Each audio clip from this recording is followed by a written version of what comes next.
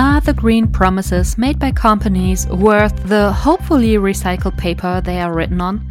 Or are we simply being fed misleading marketing messages to convince us that a product, service, or project is environmentally friendly when in fact it is not?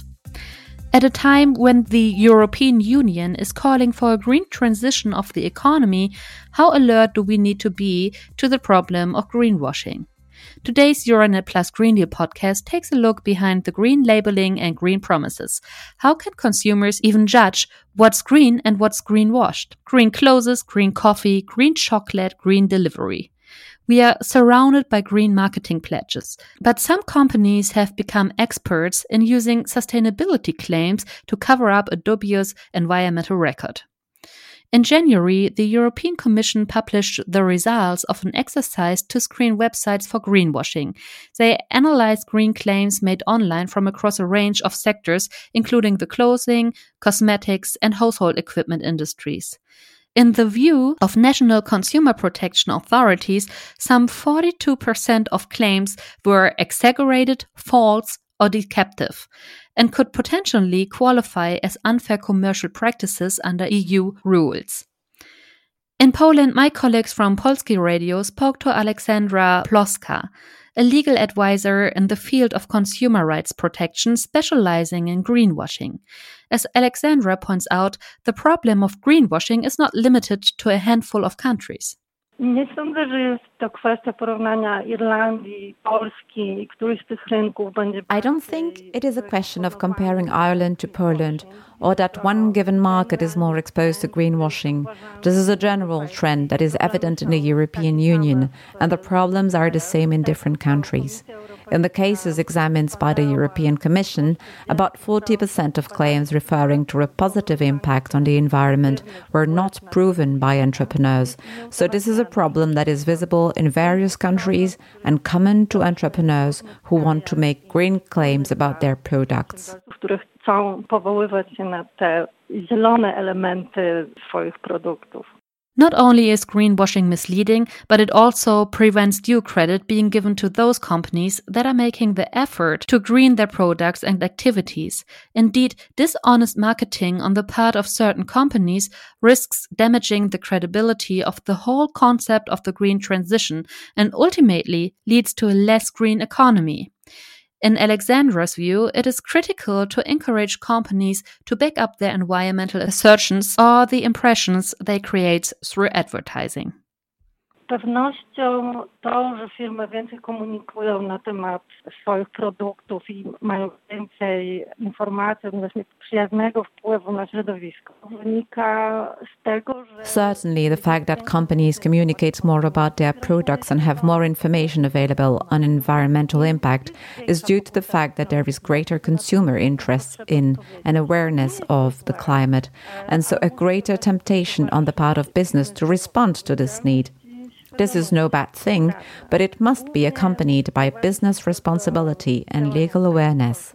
It mainly boils down to acting in such a way as to not be accused of unfair commercial practices or using commercial communication methods that mislead consumers and affect their purchasing decisions.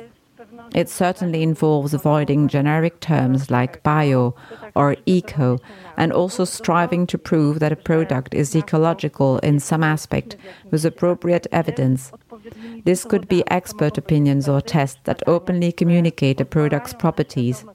When it comes to a strong argument, business awareness in this area is certainly a strong argument to certify products that confirm the ecological nature of the goods. It is also a case of introducing standards that encourage environmentally friendly product management. But this does not change the fact that the production process is complex and improving ecological production parameters is difficult, so the issue may prove challenging for entrepreneurs. It is certainly not simple. Procesu produkcji, fakt, że poprawianie ekologicznych parametrów produkcji jest trudne, więc temat może być wyzwaniem dla przedsiębiorcy i z pewnością nie jest prosty. The European Commission is committed to tackling this problem, mainly by requiring companies to substantiate their environmental claims in a way that is reliable, comparable and verifiable across the EU, and by drafting new legislation that will help to empower consumers for the green transition. Member states also have an important role to play, and yet many of their COVID recovery fund plans have been accused by environmentalists of failing to meet the bloc's green targets. While nuclear power plants are being phased out in most European countries, Bulgaria, for example, counts nuclear power as a green technology. However, although nuclear reactors do not emit carbon dioxide, the extraction of uranium is extremely energy intensive and therefore damaging to the climate. Most importantly, a typical reactor generates at least 20 tons of nuclear waste per year, which to this day cannot be safely disposed of and remains radioactive for 250,000 years. In Bulgaria, too, the Green Ring project in Sofia, which we discussed in a previous podcast, has also been described as greenwash and a deception for the Sredets, the city's residents. Svilin Ofarov from the Green Movement. The Green Corridor is not green at all. It is instead an absolute greenwash, in which something is marketed as green when it's just a dirty lie. The so-called Green Ring is a ploy to deceive the citizens of Sofia, calling something a green ring, while at the same time reducing the greenery. That's what I call deception of the worst kind. But personally, my favorite recent greenwashing scandals come from Germany. They are the VW emission scandal and the one involving the large energy provider RWE, which made lots of green promises while simultaneously proceeding to cut down the Hambach forest. My colleague spoke to Oliver Schrage, who runs the German website nachhaltigedeals.de, which translates as ecological deals. He provided some hints and tips on how to identify greenwashing. Grundsätzlich hilft immer genau hinschauen und hinterfragen. Und natürlich, sobald ein Unternehmen eine Werbekampagne startet, die Nachhaltigkeit oder Umweltbewusstsein, We clearly have to take a closer look. Each time a company claims to be acting ecologically or sustainably and makes climate neutrality part of its commercials or campaigns, an alarm bell should ring in your head and you should take a closer look. The same goes for when a company rebrands or changes its logo, like when the flower appeared as part of the BP brand or when McDonald's made its logo green to appear ecologically friendly. If things like that happen, it's time to take a closer look. Greenpeace has produced a framework for identifying the greenwashing of a product or company. This includes, for instance, when the product or service is dirty by nature, like coal, mineral oil, or cruises. I can print the word green on it as much as I like, but it will never become green. Secondly, when companies push more money into marketing than environmental protection.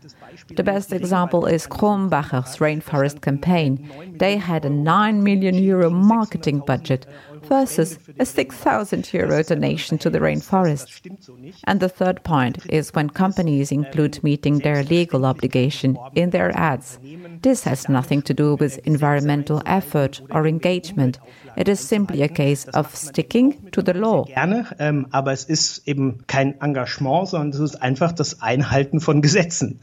If the green projects laid out in the recovery and resilience plans fall short of expectations, the EU's goal to cut greenhouse gas emissions by at least 55% by 2030 could be seriously jeopardized. We are all subject to greenwashing on a daily basis, so we need to shop with our eyes wide open, paying attention to the promises a company makes and how well these align with the goods and services it offers.